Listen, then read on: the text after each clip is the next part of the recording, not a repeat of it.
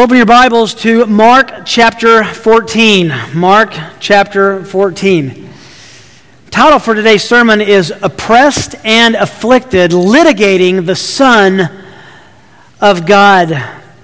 As you're turning there, let me just give you a quick word about expository preaching, or what we call consecutive exposition, which means we go through books of the Bible regularly at Mission Road Bible Church because we want to study God's Word as He wrote it. And that's important because if we were to respond every week to everything that's happening in every news cycle, it would really put the agenda for the church, frankly, frighteningly, on me or on our elders to say, what are we going to talk about or preach about next?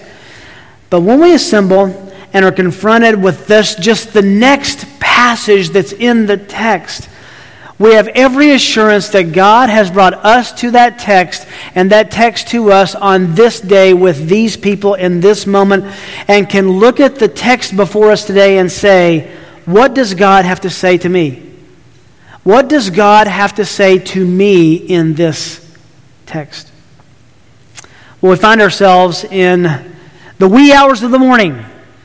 Late on Thursday night, deep into the wee hours of Friday morning, Jesus has just been arrested, and we pick outside the Garden of Gethsemane, and we pick it up in verse 53. Mark 14, beginning in verse 53. They led Jesus away to the high priest and to all the chief priests and the elders and the scribes. They gathered together.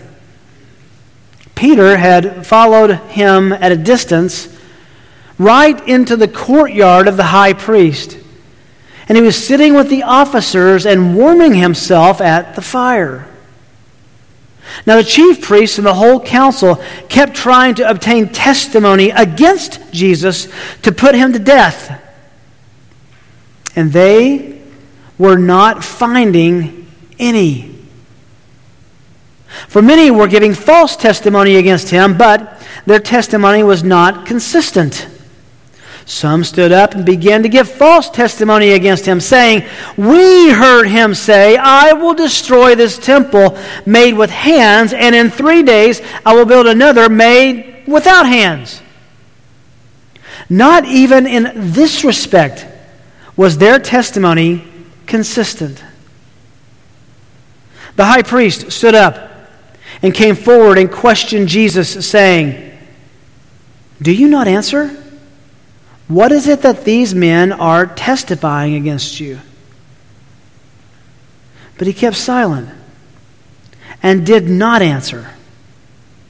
Again, the high priest was questioning him and saying to him, "Are you the Christ, the Son of the Blessed One?" And Jesus said, "I am. And you shall see the Son of Man sitting at the right hand of power and coming with the clouds of heaven." Tearing his clothes, the high priest said, "What further need do we have of witnesses? You've heard the blasphemy. How does it seem to you?" And they all condemned him to be deserving of death.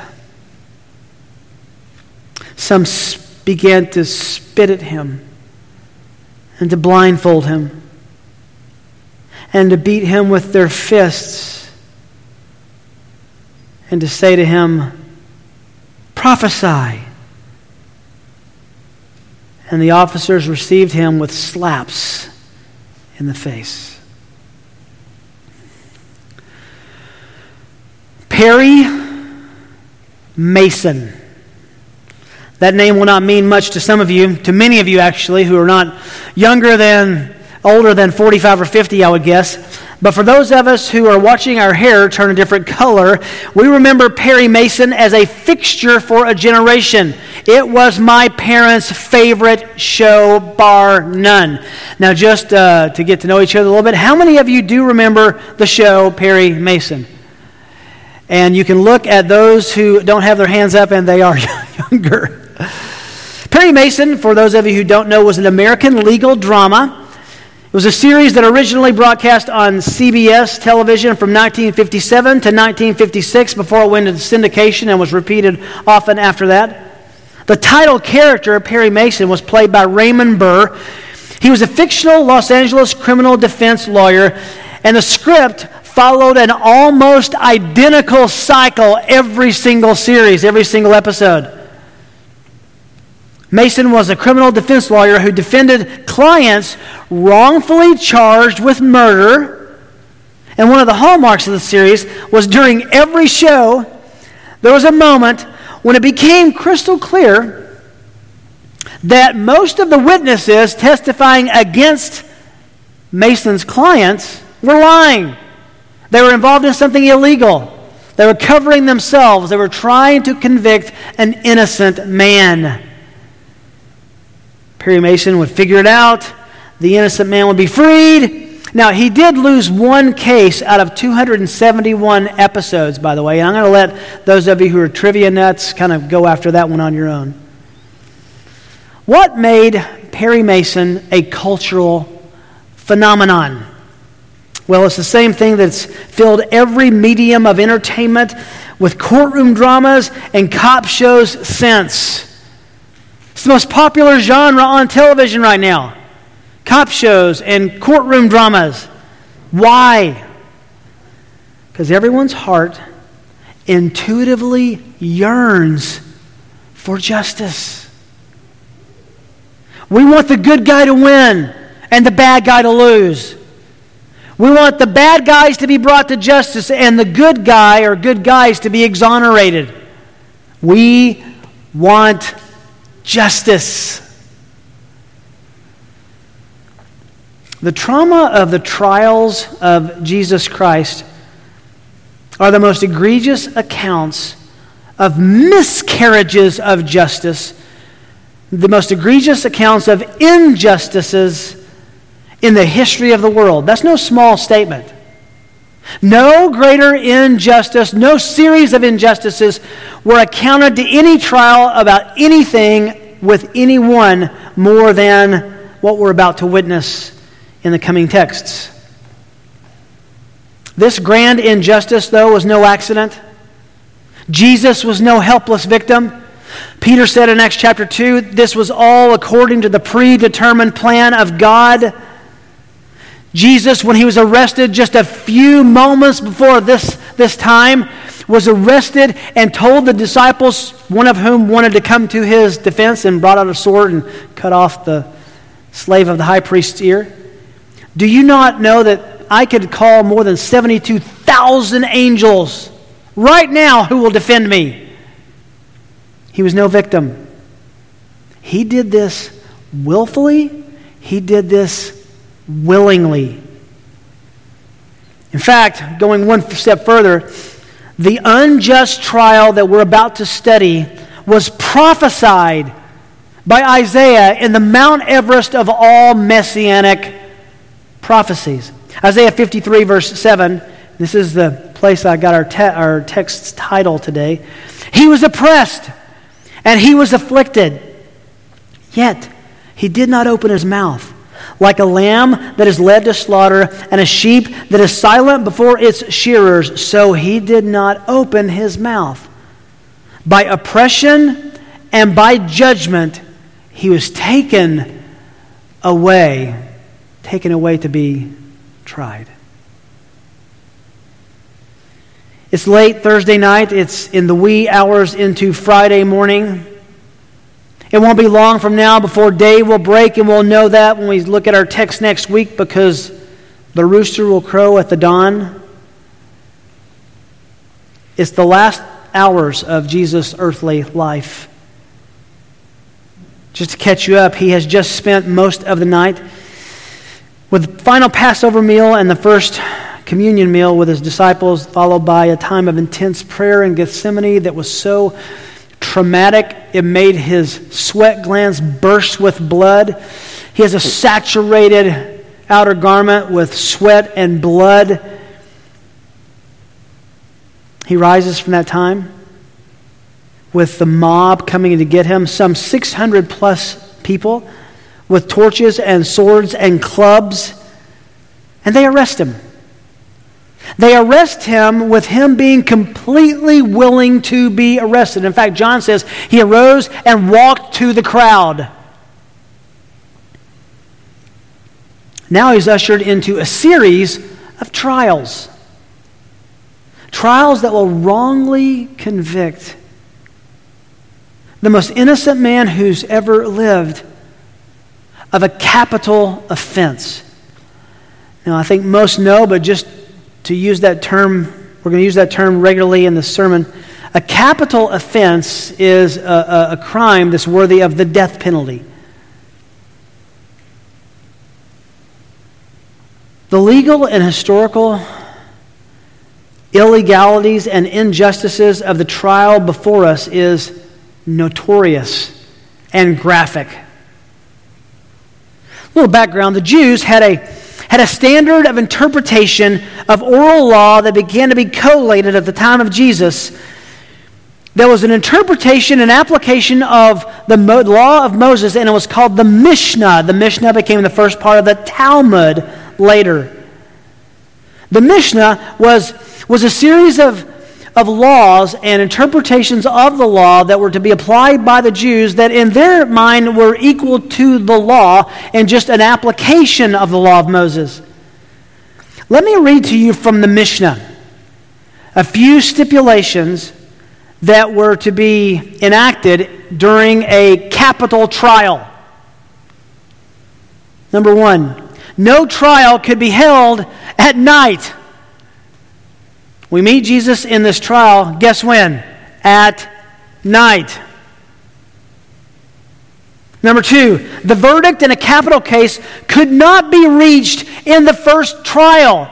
It had to wait until a second day so the trials could be held with an extended period of time so that they didn't make a mistake because they were taking a man's life. This trial happened all in one night, these series of trials. Furthermore, it couldn't be held on the night before or the eve of a Sabbath or a feast day. This is wrong on both accounts, depending on how you count the time. This was the day before Passover, the eve before Passover, and if you counted it as Friday, it was the eve of the Sabbath. So it was wrong on every account. Witnesses had to be warned to relate only true first-hand testimony, and these witnesses spoke verifiable lies that even contradicted each other. Those accused of blasphemy, as we'll see Jesus accused of later, could be convicted only if they literally and verbally reviled the divine name. And Jesus never spoke evil of the name of his Father. Trials could not be held in the palace of the high priest. This trial takes place in 2 palaces of 2 high priests. We'll see that in a moment. And then finally, the Old Testament specifies how capital punishment was to be exacted. It could take place by stoning, burning, beheading, or strangling. Jesus was crucified, completely outside of the regulations of the Mishnah. Now, he was crucified by the Romans, and as we'll see in 2 weeks, they wanted the Romans to do it so they could wash their hands of it and it could be on the Romans and not the Jews. They wanted to be as free as they could. They wanted the Romans to execute such a popular teacher so they could not be blamed for it directly. All to say this. These trials, these series of trials, are completely illegal, completely ungodly, and completely unjust.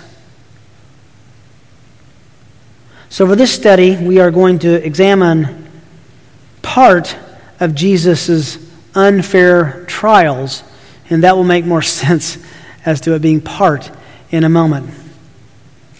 3 ways Jesus willingly suffered unfair litigation. 3 ways Jesus willingly purposefully, sacrificially, and graciously suffered unfair litigation. Litigation that was to ultimately give him the death penalty. The first is in verses 53 and 54. It was an unfair prosecution. It was an unfair prosecution. Verse 53. They led Jesus away to the high priest, and all the chief priests and the elders and the scribes gathered together. Now, before we dive into verse 53, you need to know that something happened on the way to this place. John picks it up for us.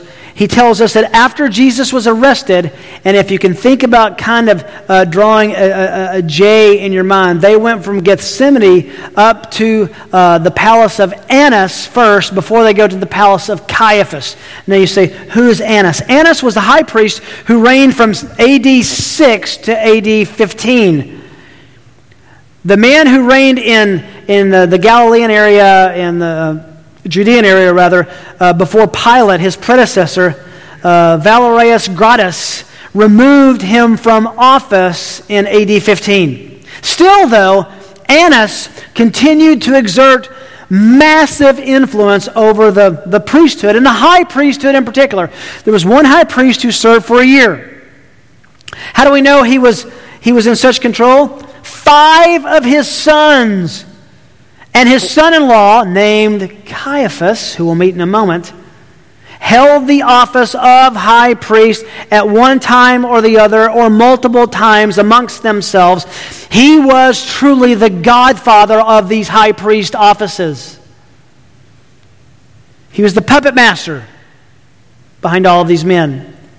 So on the way to the reigning high priest named Caiaphas, who John tells us is the owner of the palace where Mark is indiscriminate. He doesn't tell us who it is. It's Caiaphas' palace. Before they get there, they stop off at Annas' palace. There will be 2 phases of Jesus' trial, one Jewish and one Roman. And the first phase of this Jewish trial was 2-phased itself. They stop off first by the house of Annas in John 18. Most people believe that this was the time just to stall so that they could get all of the Sanhedrin, the 71 members plus the elders and the chief priest, to get to Caiaphas' house. So on the way they stopped at Annas' house to try to get a preliminary hearing, a preliminary arraignment, so that he could be then handed over to Caiaphas. After a quick examination, though, before Annas, they send him to the home of Caiaphas because they cannot find anything to charge him with in the home of Annas. And he's the big dog. He's the main guy. And he couldn't find anything wrong with Jesus, so he dumps him off to his son-in-law, Caiaphas. No official charges left with Jesus from Annas' house. He should have been released right then and right there.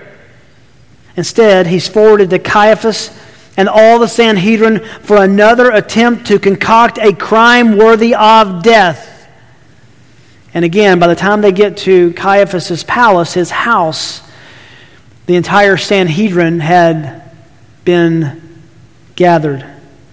Now, a few things. First of all, this happens in the middle of the night, early in the morning. Most of these men had been a part of the arresting party of Jesus down in Gethsemane, and those who hadn't had just been awakened from their slumber to come and see this Galilean, this man from Nazareth, tried. Also, you need to know a little bit about the palace. It was we have excavations of probably this house. It was a 2-story building in a square with 2 entrances on opposite sides that you would go into, and inside that building was a square courtyard. And that courtyard was where people would stand out. It's very large, probably bigger than a tennis court or so.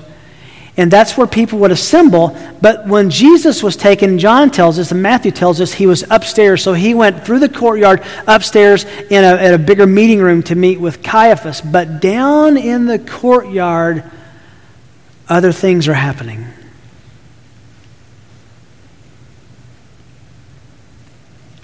What's happening? Verse 54 gives us the preview. And then when we get down to verse 66, we'll get the details. Peter.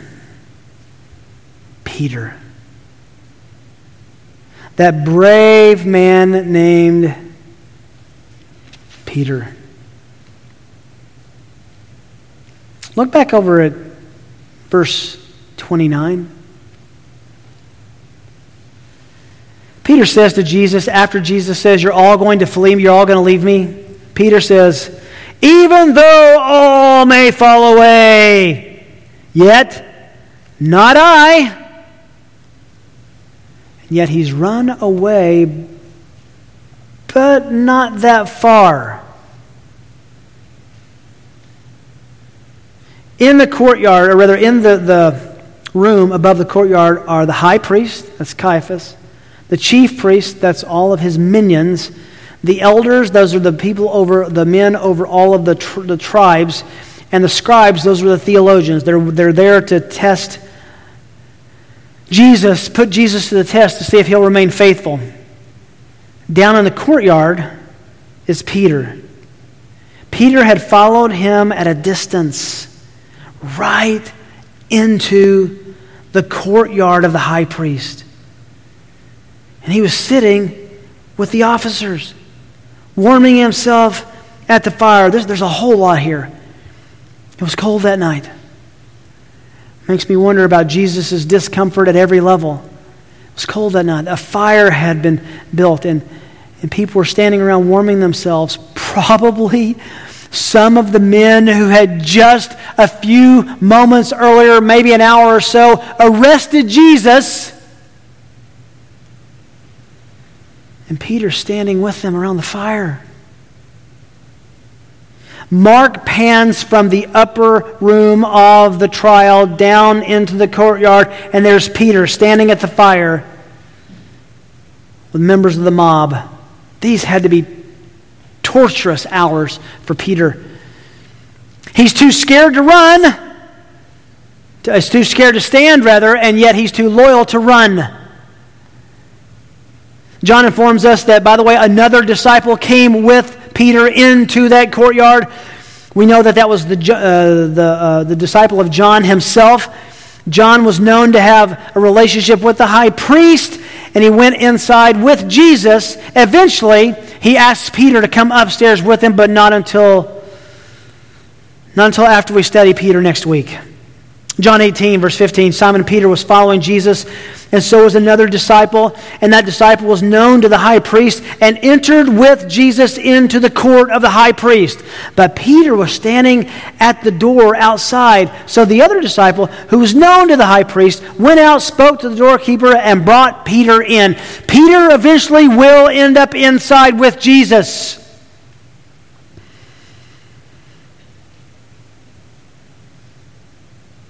Peter would also, before that, be recognized as one of Jesus' disciples.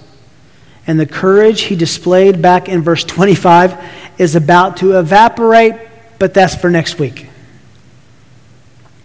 James Edwards comments, quote, "How awkwardly Peter looks in the courtyard of the high priest, trying to mingle with the henchmen who probably arrested Jesus and who will presently mock and beat him.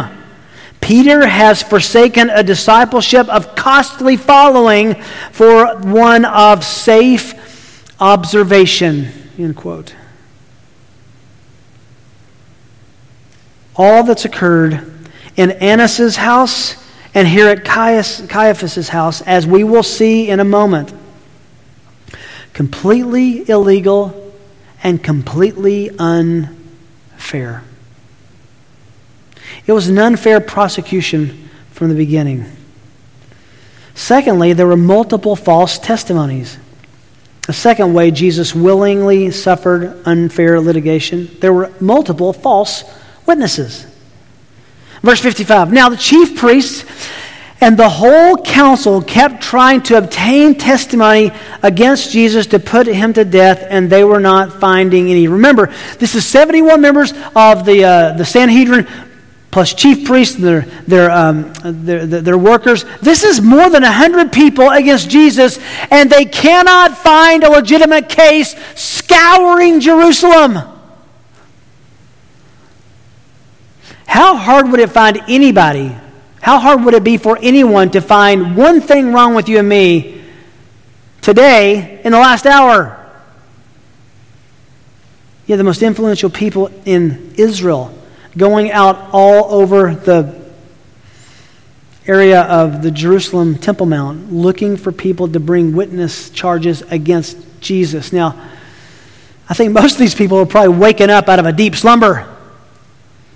Probably waking up, friend of a friend, maybe a friend of one of the high priests, a chief priest, friend of one of the elders. Hey, come on, I need you to say things about Jesus. And they were concocting all of these stories that were completely fabricated. Mark takes us inside the room now, upstairs to the kangaroo court. This is quite a gathering.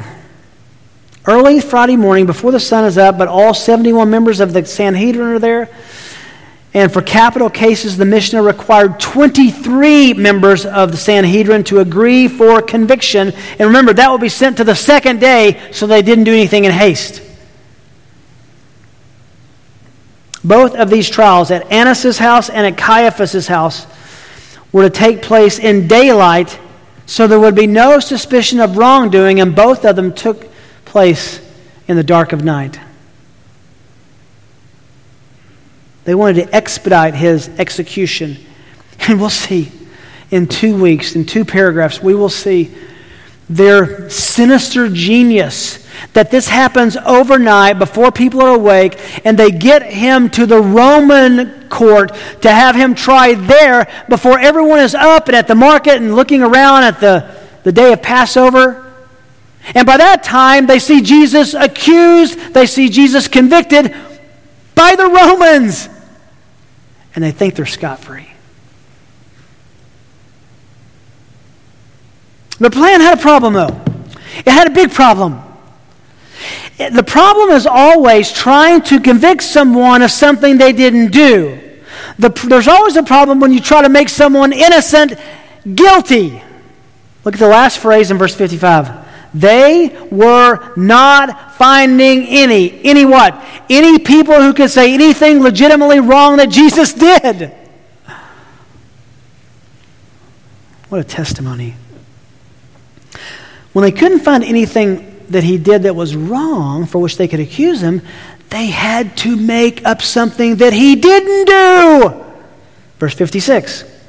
For many were giving false testimony against him, but their testimony was inconsistent. He said this. No, actually he said that. He did this. No, actually he did that. They were fighting against each other, saying, no, that's not true, and that's not true. Contradicting each other and making him look even more innocent. These witnesses had been coerced to give false testimony against Jesus.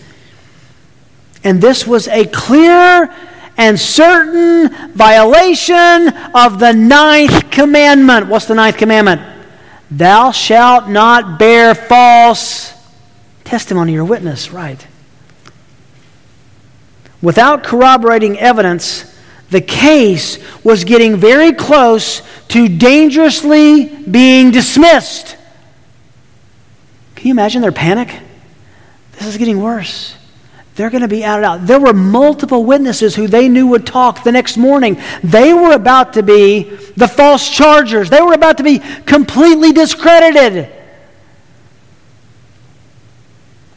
Verse 57, some stood up and began to give false testimony against him, saying, and this is always the case when you misquote the Lord, you take him out of context.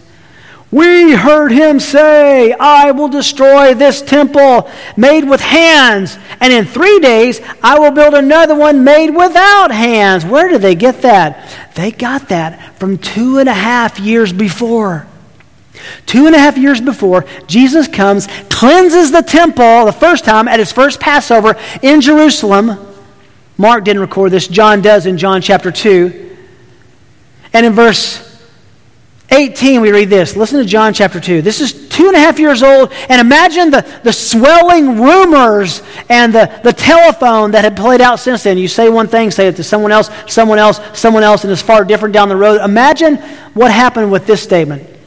John chapter 2, verse 18, the Jews then said to him, after he had cleansed the temple, turned over the money changers' tables, got the whip, the cat of nine tails, was driving out people who were being disloyal to God, and he says this.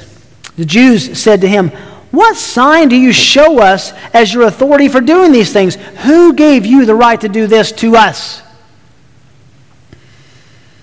Jesus answered them, destroy this temple, and in 3 days I will raise it up. That is not what they said Jesus said. I will destroy this temple, they said, made with hands, and in 3 days I will build another made without hands. That is a distortion of what he said. The Jews then said, it took us 46 years to build this temple, and you will raise it up in 3 days? But John gives us color. John says, but he was speaking of the temple of his body. So when he was raised from the dead, his disciples remembered that he had said this. And they believed the scripture and the word which Jesus had spoken. The Jews listening to him understood him to be saying that he was going to somehow, maybe even miraculously, tear down the temple and then build a new one in 3 days. But even that recollection was inconsistent. Verse 59. Not even in this respect, what he said about the temple, was their testimony consistent. They couldn't even agree about what he said about the temple.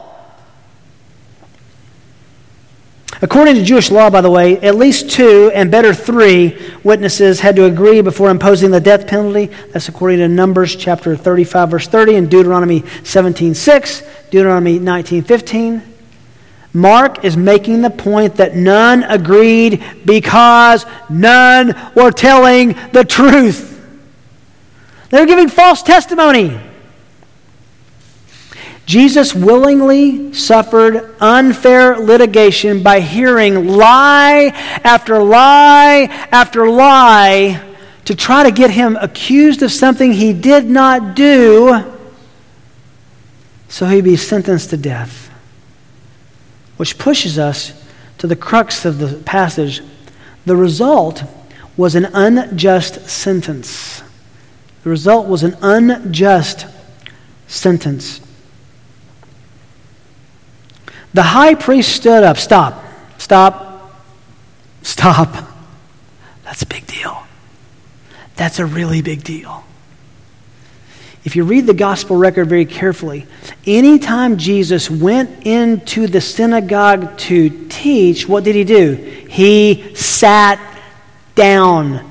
The position of authority was to sit down. Caiaphas, up to this point, had been sitting probably at one end of the room on an elevated stage, hearing everything, people flinging false accusations. There must have been a raucous of a situation. It must have been loud and boisterous. But I think when the high priest stood up, it went dead silent. This was a big deal for him to vacate his judgment seat. And he comes forward. He walks up. Put this scene in your mind. He is now feet away, eye to eye, face to face with Jesus. And questions Jesus. He says, do you not answer? What is it that these men are testifying against you? None of them agree with each other. You tell me the truth.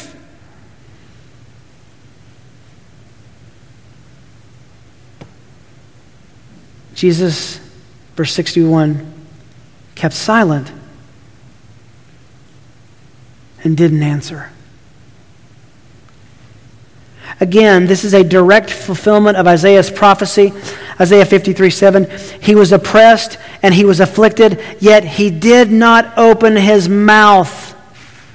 Like a sheep that is silent before its shearers, so he did not open his mouth. Like a lamb led to slaughter. Caiaphas gets impatient. He knows he's in trouble. He knows all eyes are on him. So he goes for the jugular.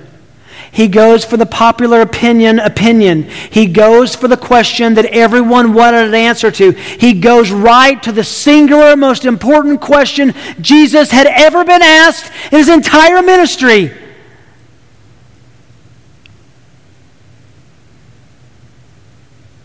Are you the Christ?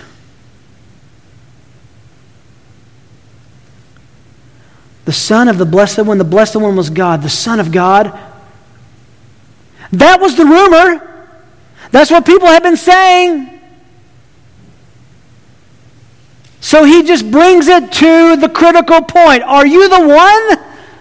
Are you the Messiah? Are you the Son of God? And listen, you'll see in a minute, to answer that he was the Son of God would be to say he was in fact God.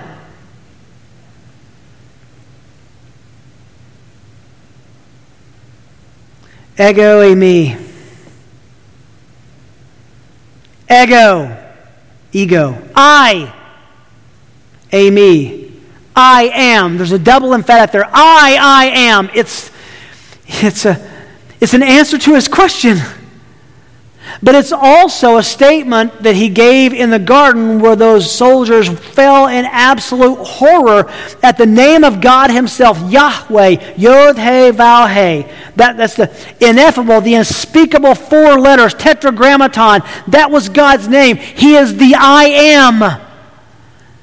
And Jesus twice now, in just the span of a few verses, answers, I am. Now that's important for a couple of reasons. Back up for a moment into Caiaphas' question. Our English texts say, put a question in his mouth. Are you the Christ? Are you the Son of the Blessed One? It's not a question in the Greek text. It's a statement with an implied question mark. Now what I mean by that is, we do that all the time. Our husbands, our wives do that all the time. You're going to wear that shirt with those pants? That's a question. That's not a statement. Caiaphas says, you are the Christ? You are the Son of the Blessed One? What makes that amazing is he's actually saying theological truth, factual truth about Jesus.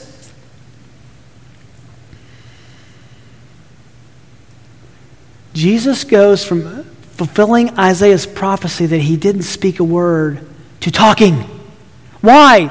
Because what Caiaphas is saying is true. He wasn't going to defend against false accusations, but he was going to affirm the right affirmation. That's exactly what he does. I am. Yes, I'm the Messiah. Yes, I'm the Son of God. Wow. And then he adds a footnote. And you shall see the Son of Man. He just said, I'm the Son of God. He now says, I'm the Son of Man. The Son of Man sitting at the right hand of power, coming with the clouds. A prophecy he stitched together from 2 passages, Daniel 7:13 and Psalm 110, verse 1. It's an affirmation with reference to the Son of Man in Daniel 7:13. A fully divine, exalted person presented to God. And in Psalm 110, we looked at that a few weeks ago, where the Lord says to my Lord, David speaks of one of his sons as his Lord. In other words, one of his progeny was going to be the Messiah himself. Sit at the right hand of the Mighty One. Sit in the place at the right hand of God where Jesus says he sits. Even now, he stitches those together. And don't make any mistake. Those who heard him were experts in the law. They knew those passages. They knew what Jesus was saying. They knew that the messianic champion of Jewish promise was in between those two stitched together passages, and Jesus was claiming to be him. If there's any question as to whether Caiaphas understood what Jesus was saying or not, look at verse 63. Tearing his clothes, the high priest said, "What further need do we have of witnesses?" Another big deal. Now you got to see the scene here. The high priest was a pompous, decorated, costumed man. He would have layers of cloaks, layers of an overcoat. He would have likely his ephod that he would wear, which was a breastplate, jewelry all over. When it says he ripped his clothes, listen, he didn't rip those clothes. He did not rip those clothes. The word for clothes is literally his undershirt. He made a big show. He took off his outer garments. He took off his sashes. He took off his tassels. And he got down to basically a nightshirt and ripped it. Ripped his t-shirt. You say, what is that about? Well, the Old Testament shows that tearing one's garments was a sign of profound alarm and consternation. 2 Samuel 1:11, 2 Kings 18:37, the same thing happens. This is the response they have been waiting for. They have Jesus trapped. He's claimed to be the Son of God. He's claimed to be the Messiah, which, by the way, wasn't a crime. Many people had claimed to be the Messiah up to this point, and they were never executed for that. But his claim to be the Son of the Blessed One, to be God himself, all through, one of the themes throughout John is that every time he says anything about being the Son of God, they pick up stones to kill him because he's blasphemed. Well, now they say he's committed blasphemy by saying he was the Son of the Blessed One, the Son of God. The punishment for blasphemy was death by stoning. Verse 64, "You have heard the blasphemy," Caiaphas says. "How does it seem to you?" He's looking around at the crowd and saying, "Did you hear that? This is clear cut now." And they all condemned Jesus, him, to be deserving of death. Why? For claiming to be the Son of God, which was the truth.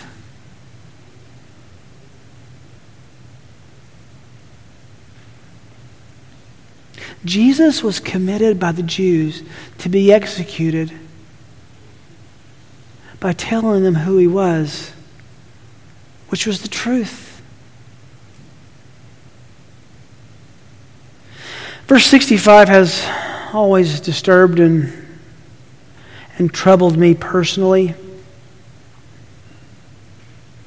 It's hard to read, actually.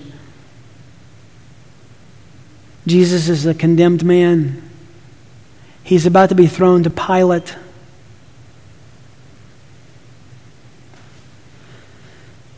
+100 men are around him in this small area. It's all against him. Some began to spit at him and to blindfold him and to beat him with their fists and to say, "Prophesy." And the officers received him, which means they threw him back and forth, and they received him with slaps to the face.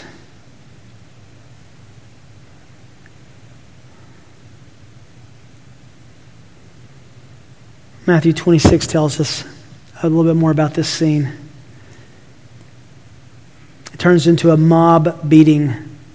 The pain and indignities of this verse are overwhelming. Some were walking up to his face and spitting in his face.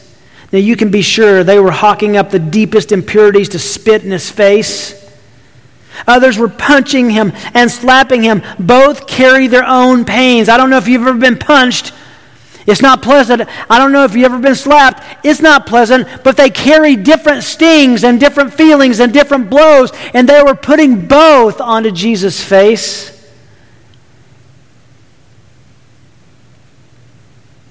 And then a ruse. It's just, Matthew says they put a bag over his head. They cinched it at his neck. He couldn't see. It was blindfolded. It wasn't just a little blindfold. They covered his head entirely, and they were walking up and mocking him and saying, if you're omniscient, if you're God, if you know what you say you know who this is. And they would punch him and say, prophesy, who is that? Who's this? Punch over and over. By the time they would have removed that bag, he would have been unrecognizable. He stood there and took it.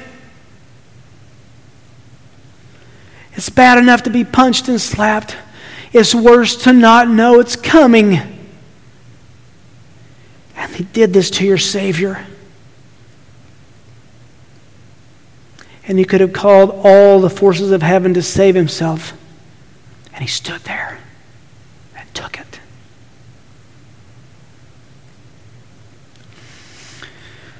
Isaiah 50, verse 6 says, I gave my back to those who strike me. That's about to happen. And my cheeks to those who pluck out my beard. That happened, but we don't have a record of it in the Gospels. I did not cover my face from humiliation and spitting.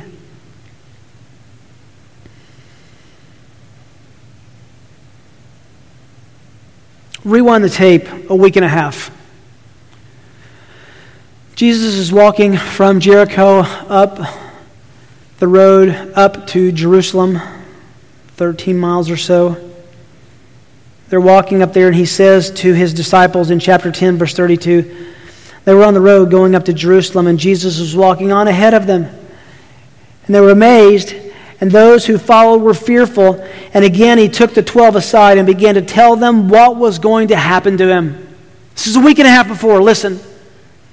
Behold, he told his men, we're going up to Jerusalem. And the Son of Man will be delivered to the chief priests and the scribes. And they will condemn him to death and will hand him over to the Gentiles. That will happen in about an hour. They will mock him and spit on him and scourge him, that's coming, and kill him. And 3 days later, he will rise again. This is exactly what he said would happen. And you know what else? This is exactly what he knew would happen. And he did nothing to avoid it. Why? Why? You know, I back up from this trial, and we have another trial to go through with Pilate in a couple weeks. Equally as troubling. And two things stand out to me.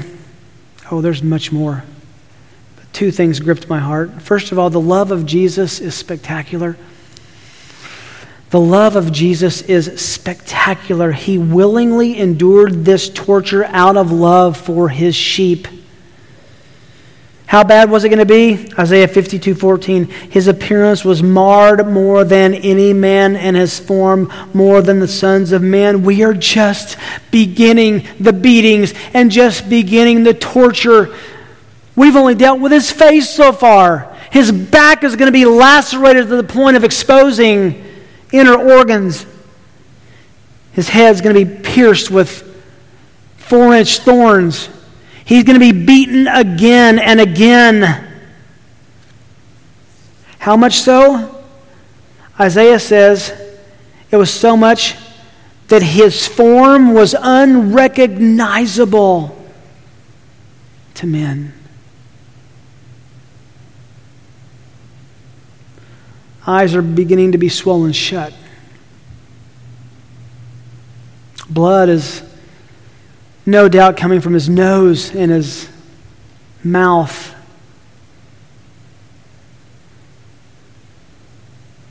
But it was out of love. He was pierced through for our transgressions, Isaiah 53:5 says, crushed for our iniquities.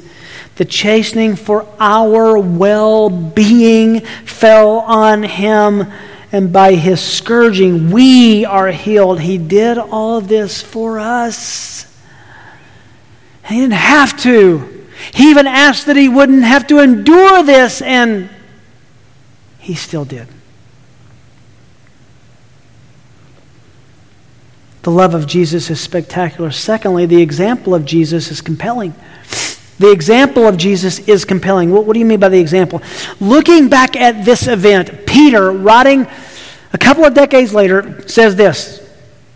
He actually says a lot about this event with reference to the atonement, but he also says something about Jesus enduring the suffering as an example for you and me. 1 Peter 2:21, you have been called for this purpose, since Christ also suffered for you, leaving you an example for you to follow in his steps, who committed no sin, nor was any deceit found in his mouth. And while being reviled, he did not revile in return. While suffering, he uttered no threats, but kept, what was going on in Jesus' heart? But kept entrusting himself to him who judges righteously. In the midst of being treated unjustly, he trusted himself to the one who would bring all justice to bear one day, even if it wasn't on his horizon. He bore our sins in his body on the cross so that we might die to sin and live to righteousness. For by his wounds you were healed. For continually you were straying like sheep, but now you've returned to the shepherd, the guardian of your souls. Hebrews 12 says he despised the shame. Verse 3, consider him who endured such hostility by sinners against himself, so that you may not grow weary and lose heart. Jesus provides an example for us that when we, like him, like he was, are treated unjustly, unrighteously, unfairly, his was far worse. He didn't defend himself. He didn't fight back. He entrusted himself to the one who judges righteously. You know, looking back at all of those episodes I watched with my mom and dad of Perry Mason when I was a kid, I don't remember a lot of the details. I just remember they all ended the same way, except for that one episode. The good guy won. The good guy was exonerated. The bad guys lost, and they were punished. However, here in the crux of the gospel narrative, it's a complete reversal of that. Those values are upside down. The most wonderful, sinless, loving Savior loses his earthly trials. And listen, let me invite you into my study for the next month. It's going to get worse. Wicked men will execute Jesus and win for 3 days. And then he will rise to win forever. What a God we have. Jesus will triumph over his wrongful death sentence and death itself. 3 days from now, from this trial, he will be completely exonerated, rise from the dead, from being crucified on Friday to alive on Sunday morning. Death will be swallowed up in victory. The sting of death gone, the victory of death gone, the fear of death gone. It brings us to ask, do we have that assurance for the one who did this, to know that that was applied to our hearts? That we receive the love of God in Christ. The sacrifice is meaningful to us by faith. That we believe the good news of the gospel, that he is the true and the only way to God the Father. He has made a way to pay for our sin. He has made a way to give us his righteousness. He has made a way for us not to have fear of death because he rose from the dead himself. Do you know the Savior? Will you know the Savior? This is not mythology. This really happened in heaven and on earth. And he really offers you with the doors of mercy open wide into heaven to say, come, bring me your heavy burdens and take on mine. It's not heavy. Take my yoke, that thing that connects us, on your back. It's not heavy. My burden is light. I'll see you through. I'll carry you with me. I love you. I care for you. This is proof. What a love. What an example. If you know the Lord Jesus, praise God for him. Sing on the way home, hallelujah, what a Savior. If you don't, I'll stay here all afternoon if that would help. The people around you would love to talk to you about what it means to come into a relationship with a holy, righteous Father through his Son who gives you forgiveness and holiness.